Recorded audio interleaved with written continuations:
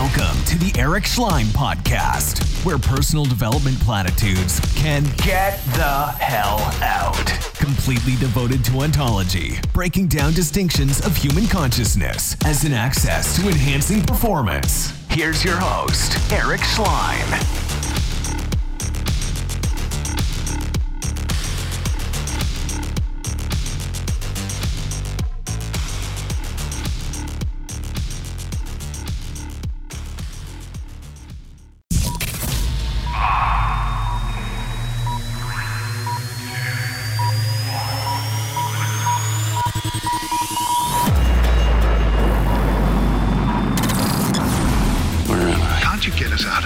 Let's go. Let's go. 5, 4, 3, 2, 1.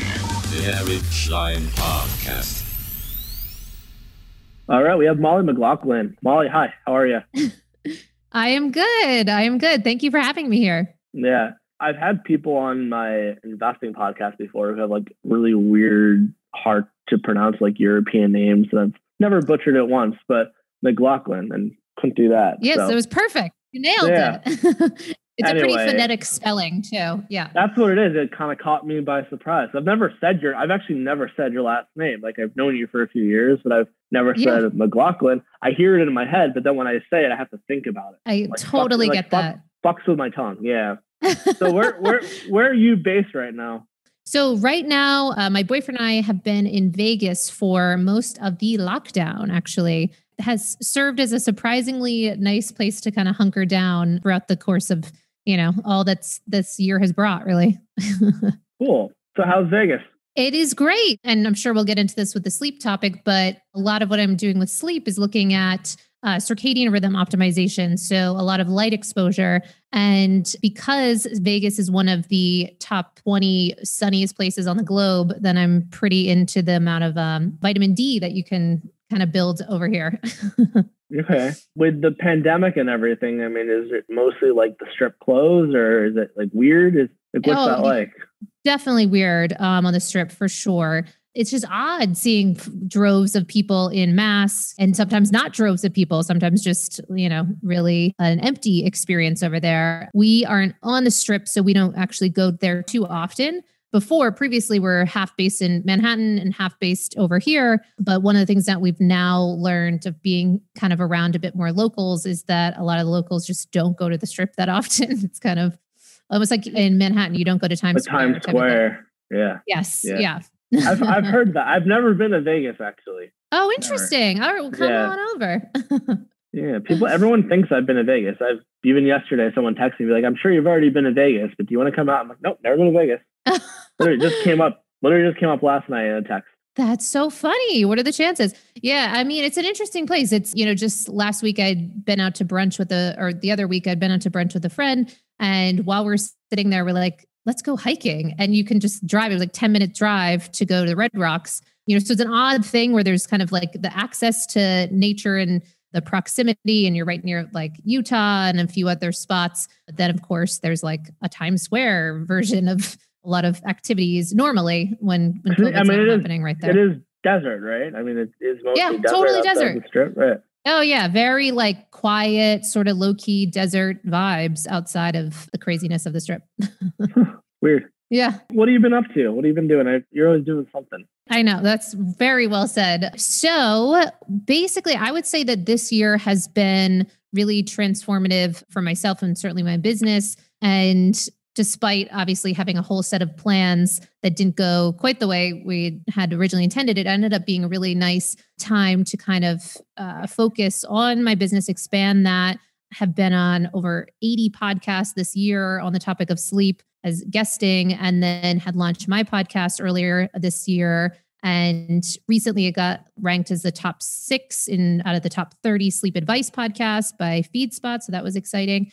So just starting to really be able to kind of draw attention to this topic of sleep. Unfortunately, it's on, under the premise in a lot of ways of COVID and out of necessity, because so many people are struggling with sleep for many reasons. But, the silver lining is that it's getting the attention I really believe it deserves. I mean, what do you do for work? Like, is this like actual like main gig or? This is the main gig. Yeah, absolutely. And it came out of just, solving my own problem, because really this was born when I first became a digital nomad. So now almost like 4 years ago, in the lead up to that, I had like my own breakdown pretty much, and then just could not sleep. And it was one of the things that it manifested as was, I was getting super anxious and had a couple panic attacks, which I never had before. And then part of the experience was when we first traveled, one of the first times for me dealing with jet lag, like international style jet lag, which I had never really been accustomed to.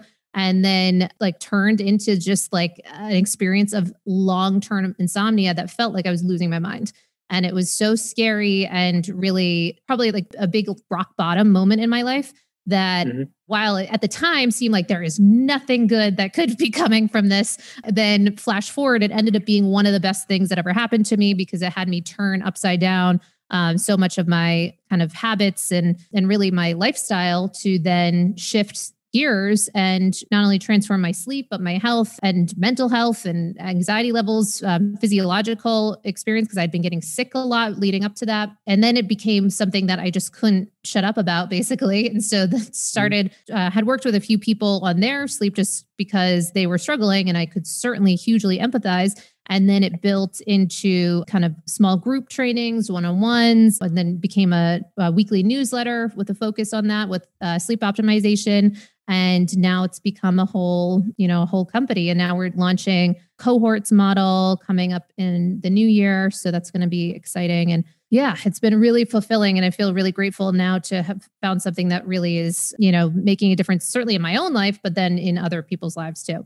Do you do research as well? Part of what you do as well? Yeah. So basically my newsletter is called Mollie's Monday Obsessions, because I'm such an obsessive nut. And so on the topic of sleep was, it's probably partly part of the reason that I would have been someone that was dealing with the inability to turn off my mind, turn off my brain at night, was just those obsessive tendencies. And yet it ended up on the plus side, being part of the thing that kind of brought me out of that time, because I just went down the rabbit hole to how to solve this. Because when I went to the doctors, it was that bad that I went to the doctors in Croatia with Google Translate and left with their version of Ambien and was like, this can't be pathed for me. Right. And so then it was, okay, so how do I really transform this from a behavioral standpoint, emotional standpoint, physiological standpoint? Really particularly became fascinated with chronobiology, really just the science of time and understanding, how to strengthen my own circadian rhythm.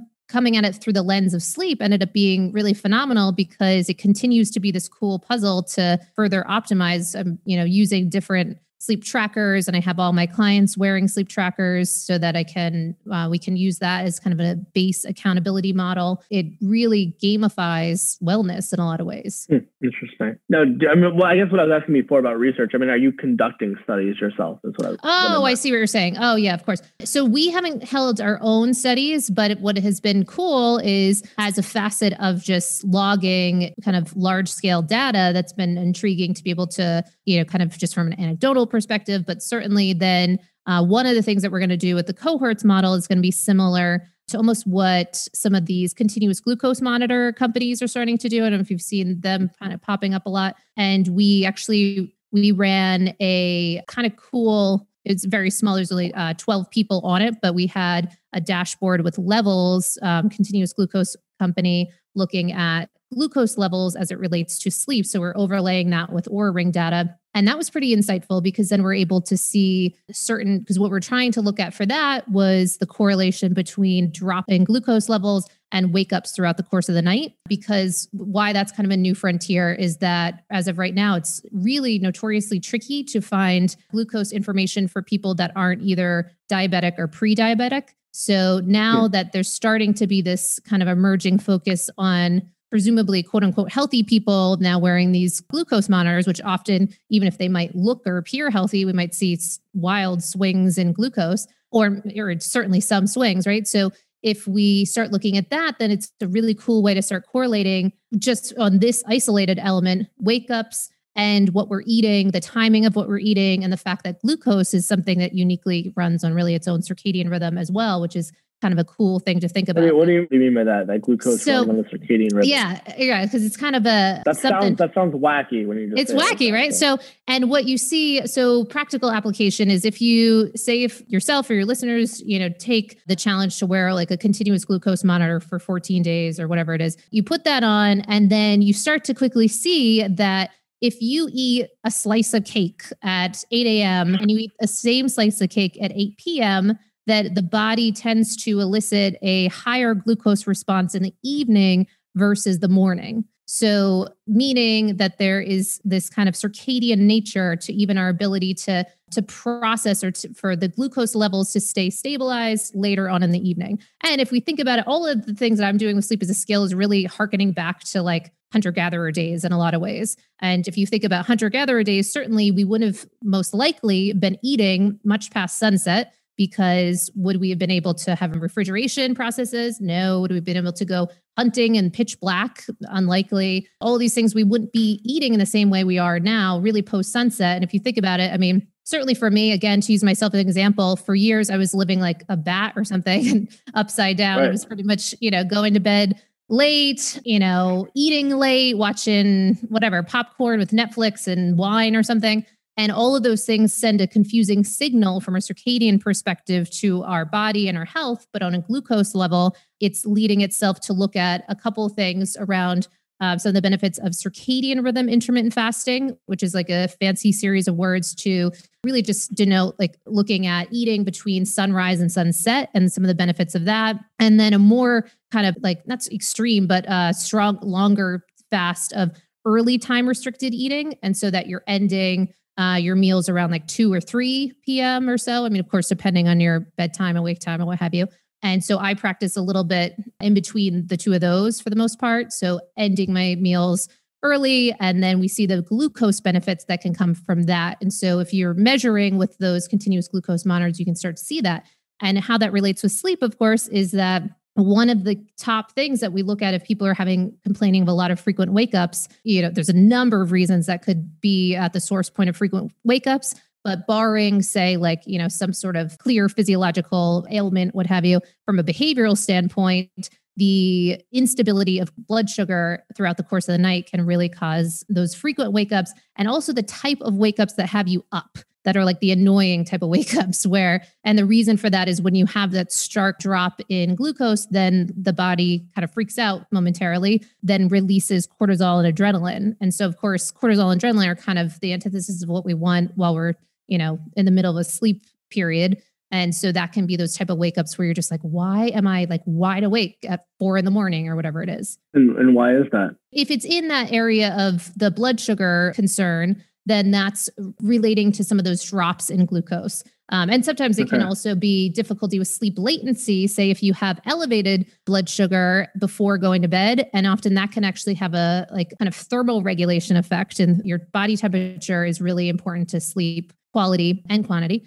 And so if your body temperature is going up when you're aiming to go to bed, that can be, those are counter signs to the body of the normal function that we would have in order to get ourselves sleepy. So that can impact our sleep latency numbers and just make it harder to fall asleep, basically. Yeah. When you've been, researching and doing your work with clients, is there anything that like, if I was to ask, what's the weirdest, most just non-intuitive thing that you've discovered? Is there anything that's just like completely bizarre that makes a huge difference that you would never think would? And it's like almost across the board. Okay. So this one, if you're in like biohacker sphere, then this might not be as outlandish, but for people that haven't heard of this, it can occur as very weird, which is mouth taping. Are you familiar with that? I've heard of this. Yes. Go ahead with it. Yeah. Sure. Okay. So mouth taping can cause a clear measurable difference in your sleep stats, depending on the person and their kind of habits. But so what you do is you just tape your mouth before you go to sleep, which, the whole process can be a little odd and actually can take people. I usually suggest, that they're giving it about a week just to even get comfortable and used to that. Some people have like anxious, kind of panicky response to this sense that, they can't breathe as well or whatever. What if your nose gets congested in the middle of the night? Like, what the fuck? Yeah. So one of the things about that is that we're training for breathing throughout the nose, certainly during the night, but then also we're trying to train for that during the daytime too. And that is something that if we're training for that, then for some people, if they are dealing with some of the congestion, then that can be something that you can do some of the like neti pot, like the nasal rinse and that sort of thing. But ideally, because if we're looking at quality of sleep and just overall health and our ability to stay in more of a parasympathetic state, the ability to breathe through our nose is really an important element of that. There's a book that is getting a lot of buzz called Breathe with James Nestor, put that out.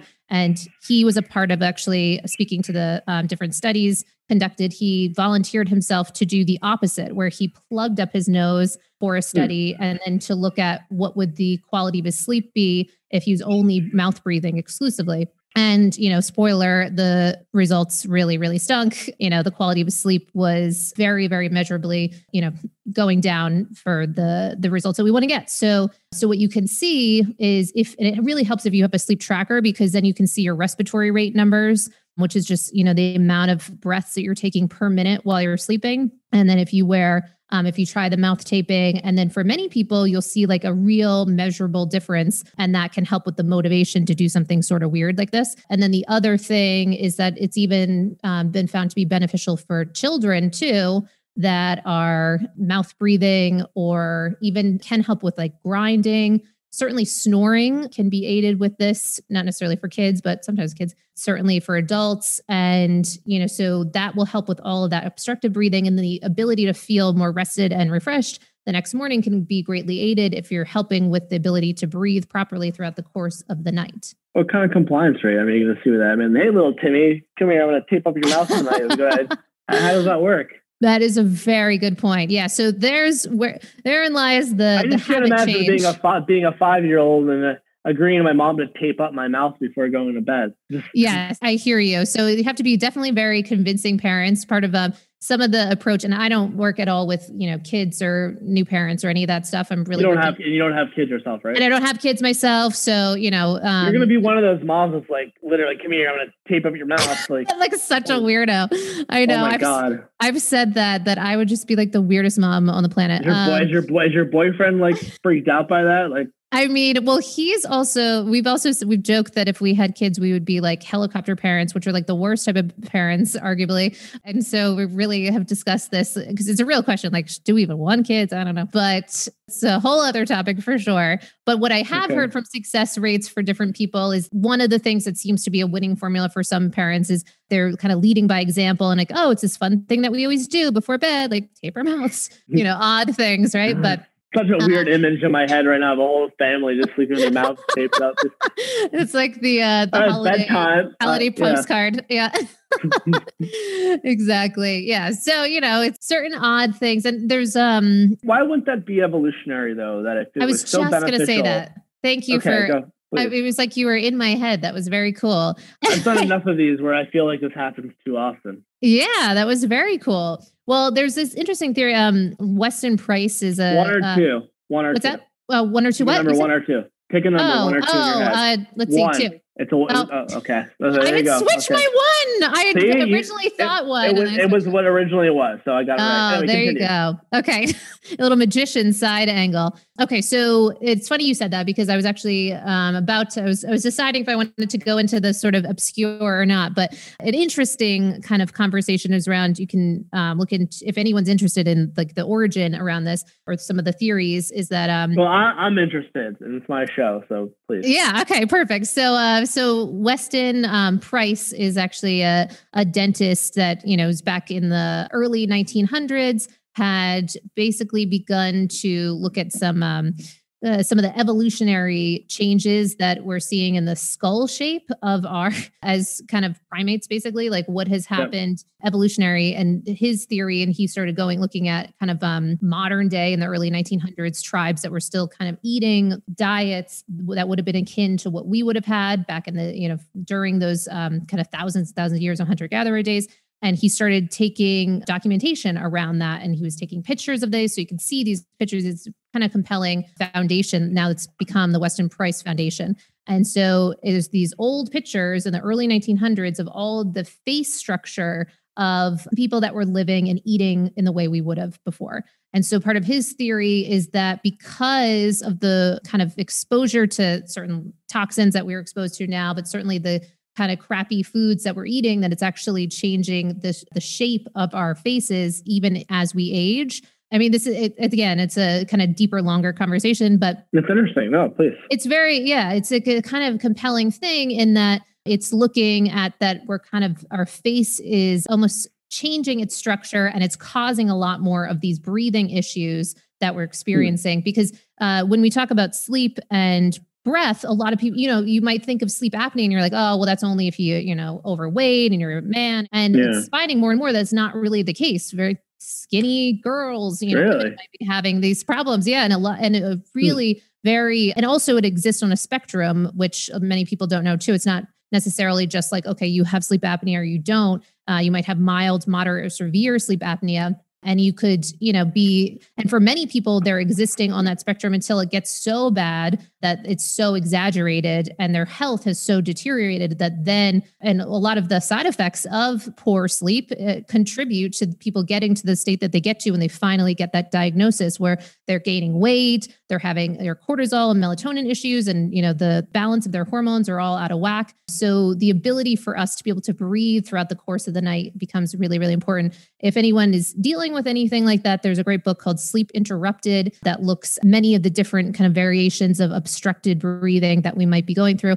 It also can really, make it less like a funny haha thing. If your dad's the snorer or what have you, it's like, no, really figure out what's going on with that and, alleviate that problem or really make a difference with that problem, because it can cause so many it's an insidious thing that happens if we're not getting the sleep we need. Is your boyfriend also into this, or do you just lecture him about this? So it's so funny you said that. Literally this morning, he woke up and he goes, no, because his Oura Ring had died over the course of the night and he hadn't charged it. And he was all excited because he was like, I had the best sleep. Oh, I can't wait to, whatever. And to check the stats. And then it had, died. So I mentioned that because one, that just happened this morning. We're laughing about it. But two, he kind of begrudgingly shifted over from that. So both of us were, like I said, really living like upside down schedule, like lifestyles. He has a couple businesses in poker. So you can certainly imagine that the poor sleep habits of poker players are very widespread. So for him, he was, wanted to maintain the certain things that he would do, like just high amounts of blue light at night, drink coffee late, do, all the things that he wants to just be able to do. When you say high amounts of blue light, you mean just like from like a computer screen or an iPhone or? So, and he's a big, both of us are kind of almost, we have to really work to not be full on workaholics. Like we have to really, really, bring in those boundaries and habits. But if left to, certainly if left to his own device, having the laptop up full brightness, maybe designing something, websites, whatever, and then just being hit with that it's really has a dopamine effect. And for those of us that kind of trend towards the kind of dopamine type experiences in life, that can be one of the things that you want to keep around until you realize how much of damage it's doing for your that chronobiology conversation. And what about I guess on the topic of blue lights, what about red light? Yes. I know. I got this on right now. Yeah, actually. What do you have on right now? So this is actually from Sauna Space. It's like this guy. Okay. So it's, yeah, that one's kind of cool. So it actually gives off heat too, but it is called the Photon. And Sauna Space is kind of interesting if you're at all someone, I know like the EMF conversation is very controversial. So, if you're someone that doesn't care about EMFs, great. Then you can kind of there's a lot of different, red light items that you can have. If you're someone that does care about EMFs, then Sauna Space is one that's supposed to be, one of the lower amounts of EMF output. But besides that, it basically is dealing with infrared light. And one of the benefits of that is that's my understandings are different, right? There's like the shortwave infrared, which is invisible, and then there's red light, which is visible, and it's two different spectrums. Is that correct? Or yes. So with infrared light, it can be really powerful and it's also available for free in sunlight, in sunrise and sunset. So like that pinky hue that comes and is available, for anyone, and not necessarily needing to invest all the money that we do in red light therapy. Not to say that it's exclusive, but that is something that's available for all of us. But yeah, it can really have those healing kind of benefits. And NASA was actually one of the first groups to kind of popularize or to draw attention to some of the benefits of this they were looking at wound healing for astronauts in space, to ways to kind of, facilitate that if they're having any sort of, if things go awry on a space shuttle, they want to be able to heal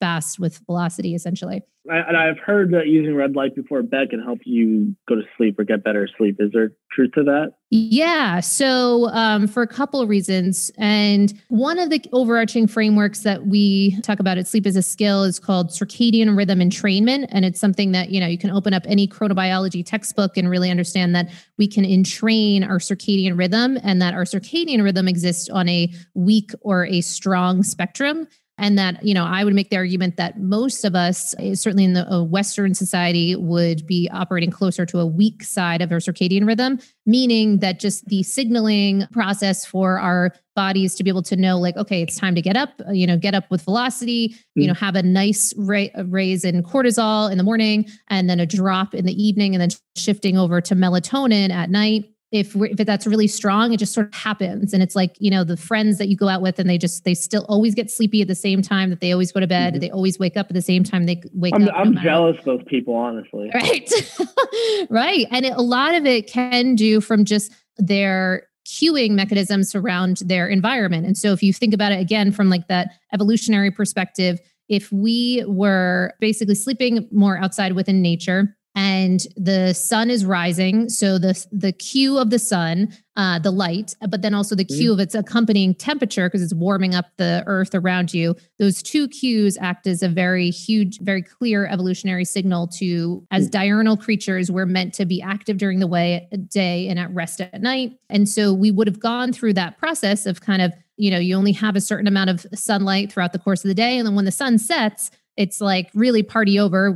Later on in history, we discovered fire. Like I've read that hunter-gatherers, or if you live in an environment, like even before electricity, that traditionally that you had like 2 sleeps in the night. Yeah. So, and that was kind of popularized too, understanding a particular theory that it's likely that we did have some time where we would have woke up and we might have like had sex or, talked about things or, different things that might have happened. Yeah, or both. Exactly. And so that's an interesting theory. And there's some discussion about, was that is it only just a theory? I mean, from my understanding, it's pretty well documented that there was like literally first sleep and second sleep. And that was a thing up until a few hundred years ago. So a couple of things about that. One is that, it definitely looks like it for sure happened. But the question was it almost like this kind of trend-based thing that had happened for a period of time, like it was almost in vogue to do this? So that was an interesting, kind of look of whether or not was this a time period thing,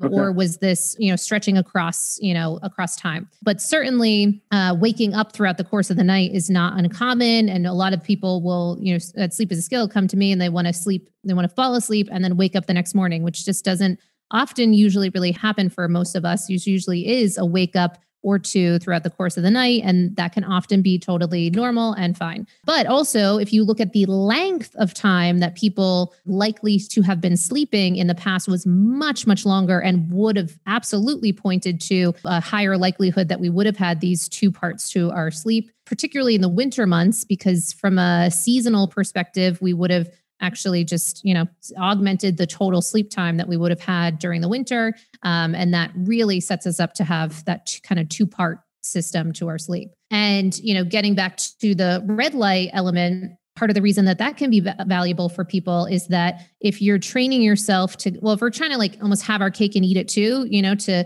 be able to now be a part of whatever, watch Game of Thrones or something, but still maintain that kind of function of the cortisol rise and fall, and then that accompanying melatonin rise, then red light can be a nice little hack to ensure that we're not impacting the quality of our melatonin production in the evening. To do that after you watch Game of Thrones?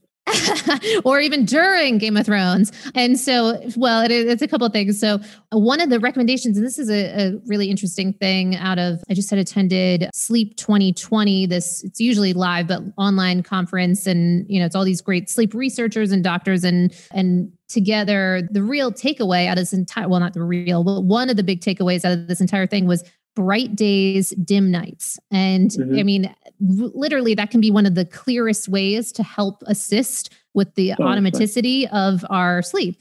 But one of the recommendations is actually putting on candles in the evening. And this was something and this was another researcher that had done a really interesting study with NASA, specifically looking at static lighting versus dynamic lighting and how much of a difference that made on melatonin production. And that's a big deal for astronauts because while they're in space, on average, the sun is rising and setting, around every 90 minutes, which can be very, very confusing to the body. It's like, what are you doing? What's up? What's down? Right. So they do a lot with circadian health to ensure that they're keeping their astronauts on a 24-hour rhythm versus that sort of crazy rhythm. Yeah. Let me ask you something. There's so much to unpack. I feel like you talk about candles. You could probably talk an hour on candles if you wanted to.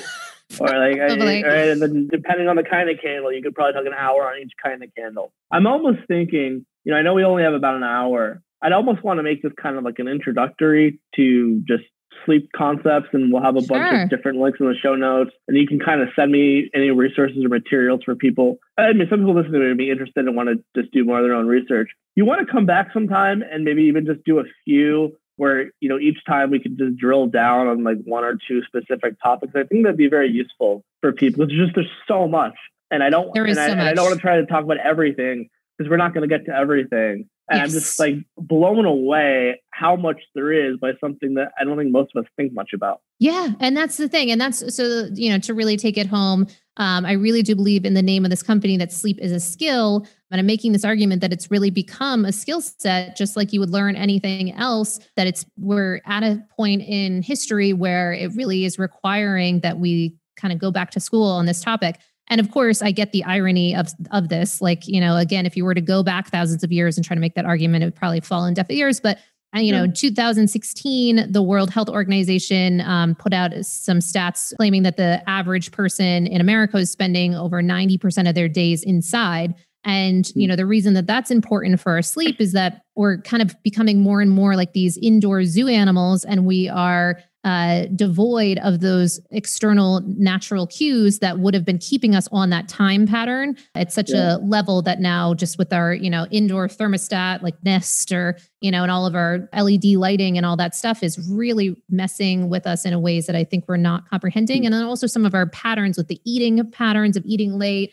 working out late, all of those things. So we can absolutely unpack that more for sure. Right. Lighting, I feel like you could do 3 hours talking about lighting. Yeah. Why don't we stop here? But before we go, what is there, for someone who, doesn't want to hear you again, this is like, okay, Mollie's interesting, but, I don't want to ever hear any more episodes. I don't want to spend 3 hours listening to lighting. I do, but not everyone might. Totally so for someone like that, can you kind of like water yourself down? I know this is hard to do if you're so into it, but like, can you water yourself down and just give like maybe a few basic tips of someone who's like, okay, how do I get better sleep? Either like they want to just sleep a little bit better, or they're not sleeping well. There are a few basic tips that you can give. And I know you're not giving medical advice. This is just sort of from your own experience. But, yeah, perfect. Using that circadian rhythm entrainment as our model, then we can do the top most important to kind of lower impact things. So top most important is that light. And that's why we're, and we're not trying to beat a dead horse. It's just that it's that valuable and it's that transformative if people really get that in their bones.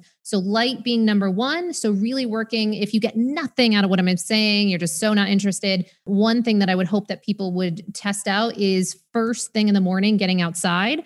And the reason for that is, not with sunglasses, not with hats, not with, everything. You're trying to get as much light in your eyes and on your skin as possible, because that will connect to your master clock. And then also with, many, many, many clocks in virtually every cell in our body that have photoreceptors that are attuned to the light. So that will help with maintaining that consistent wake time. And then that actually corresponds to when you'll get sleepy at night, which is a really cool kind of formula that many of us aren't aware of. So just even starting there, if you do nothing else, test that out. And then from that light part, The flip side of light is dark. So if you're looking to develop more melatonin and don't just, ideally, I would suggest not just going to, relying on melatonin from a bottle because it doesn't work the same way. We have concerns around necessarily doing that.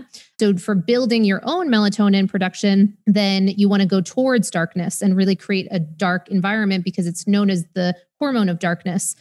So create that. Then underneath did the eye mask help with that? Yeah, the eye mask will help, but your skin is still exposed to any lights that might be in your environment. So but blue blockers, yeah, but good point, because your eyes are very much, that's the primary element. So that's connected to your suprachiasmatic nucleus in your brain, which is that master clock. And the eyes are going to really, really be impacted. That's why the blue blockers and not the clear, though, unfortunately. In the evening, you want the red or orange in the night. So doing that from the light component, then underneath that is temperature. You want to get your temperature up not as high as possible, but you want it high throughout the course of the day, and you want it to be dropping into the evening. And so you can do that by both ambient temperature, but then of course you can do that from refraining from late night eating. That will raise up your body temperature. You can play with some stuff around cold therapy and heat therapy. So like utilizing kind of cold showers and hot showers and that sort of stuff. And then things like from gadgets perspective, you can use like a chili pad, bed jet, any of those things to kind of cool down your bed itself. And then underneath temperature, there's all these other things that will impact that temperature too. So of course, like, the common sense things of working out too late, but also working out late and being under like a lot of blue light. So kind of rearranging your schedule to ensure that you're having a circadian crafted day. Then the meal timing one is big. Unfortunately, alcohol is just a big one that no matter, if you're tracking, you'll often just see that kind of come up. I've tried just about every which way. The best I can come up with for people is to drink earlier in the day. So if you do like a boozy brunch or a happy hour, that can help stave off some of the negative effects for your sleep. But often it will still impact your HRV, your heart rate variability, if you're into tracking that metric. But then underneath that, of course, caffeine, we know the impacts of that. So the timing of that, looking to have that be earlier on in the day. And then thought timing is a really interesting one, which Ebb is a company that I often reference, not because you have to get the gadget or anything, but just I think it's interesting. They've done clinical trials on their piece of tech, which is basically it cools your prefrontal cortex, because they've found that chronic insomniacs are exhibiting a warming of the brain tissue and the prefrontal cortex. So by cooling that seems to help with sleep latency issues. So the ability to fall asleep faster. So that can lead kind of reverence for the type of thoughts that we're thinking, like a hothead or some of those sayings. Then it gets, this gets a little more esoteric, but it's an interesting thought around, I can either have a kind of cooling or lowering of like Hertz production in my brain, or I can have really just heightening things and warming up my overall body temperature. So just kind of, training for that, which is a very kind of long-term training. But those are some things that you can do to make a difference with your sleep. But if you're starting out, I would also suggest getting a sleep tracker. It seems to kind of gamify things. There's so many kind of like buzzy, fun things to be doing at night that can often take us away from the prioritization of sleep. Whereas if you're kind of tracking and gamifying and also bringing like friends into the conversation around that, then it can suddenly become almost like a oddly fun thing to improve. What's a good sleep tracker you recommend? Yeah. So I have every client, as of right now in 2020, I have every client wearing the Oura Ring, and it's a great targeted sleep tracker, and it's just very user-friendly. It's just a ring. Do you find it helps people? Yes, definitely helps people. I will say any tracker that's on the hand or wrist, not to get too crazy about the sleep stages, because unfortunately, none of them are really going to do they have their best algorithms, their best guess, but instead what they're pretty good at is, are you asleep or are you awake? And then looking at the patterns of your heart throughout the course of the night, your HRV, your respiratory rate, and your body temperature. And that can show us a lot about your sleep quality. I've had people be able to tell or to suspect that they had sleep apnea through their kind of out of the bell curve stats. And then they go and get tested, and lo and behold, they do have some of those abnormalities. So it can be really, really helpful. You can also, there's enough studies now looking at its ability to spot COVID early. So on average, in different studies with the Oura Ring, they can spot it about 3 days in advance before you might be displaying symptoms from your HRV dropping, heart rate going up, respiratory rate going up, and body temperature going up. So that can be really helpful for overall health and well-being. And then in the future, I do anticipate that we'll see more brain-based ones. Right now, they're just, none of them are particularly comfortable, wearable over the long term. They kind of fall off and that sort of thing. But of course, those are ideal because we'd be able to get more of an understanding of what your brain's doing while you're sleeping. Interesting. Well, anyway, Mollie, this was fascinating. Definitely have to have you back on to go a bit deeper into some of these topics. If you could do me a favor, shoot me an email with just some recommendations of some of these products. Sure. People might hear this, not really know necessarily what to buy. So that could be helpful. Yeah, absolutely. And we're actually on our website we're putting together a kind of massive recommendation list too. Okay. And what's your site? So our website is sleepisaskill.com. And what is great about that is that you kind of acts as like a bucket for a bunch of different things that you can do no matter where you're at with your sleep. So one, you can get a free downloadable PDF called the Optimized Bedroom. So it's like 18 things, low tech, high tech that you can do to shift your bedroom environment for optimal sleep. But then signing up for that, you'll also get a weekly email every Monday that, Mollie's Monday Obsessions, all the things I'm going nuts about in sleep and health. And then you can also take a sleep assessment if you are struggling with your sleep and want to have, real people kind of feedback on your sleep, and then see about if you want to have further accountability, you can certainly, have those discussions too. And then we do have the Sleep is a Skill podcast on there as well with weekly episodes that come out on that. So lots of different ways to kind of get into that conversation. All right, cool. Well, anyway, it was a pleasure to have you on, and have a great rest of your night. Oh, thank you. You too. And great sleep to you. Yeah, thank you. You too. Take care. Thank you. Bye. Bye.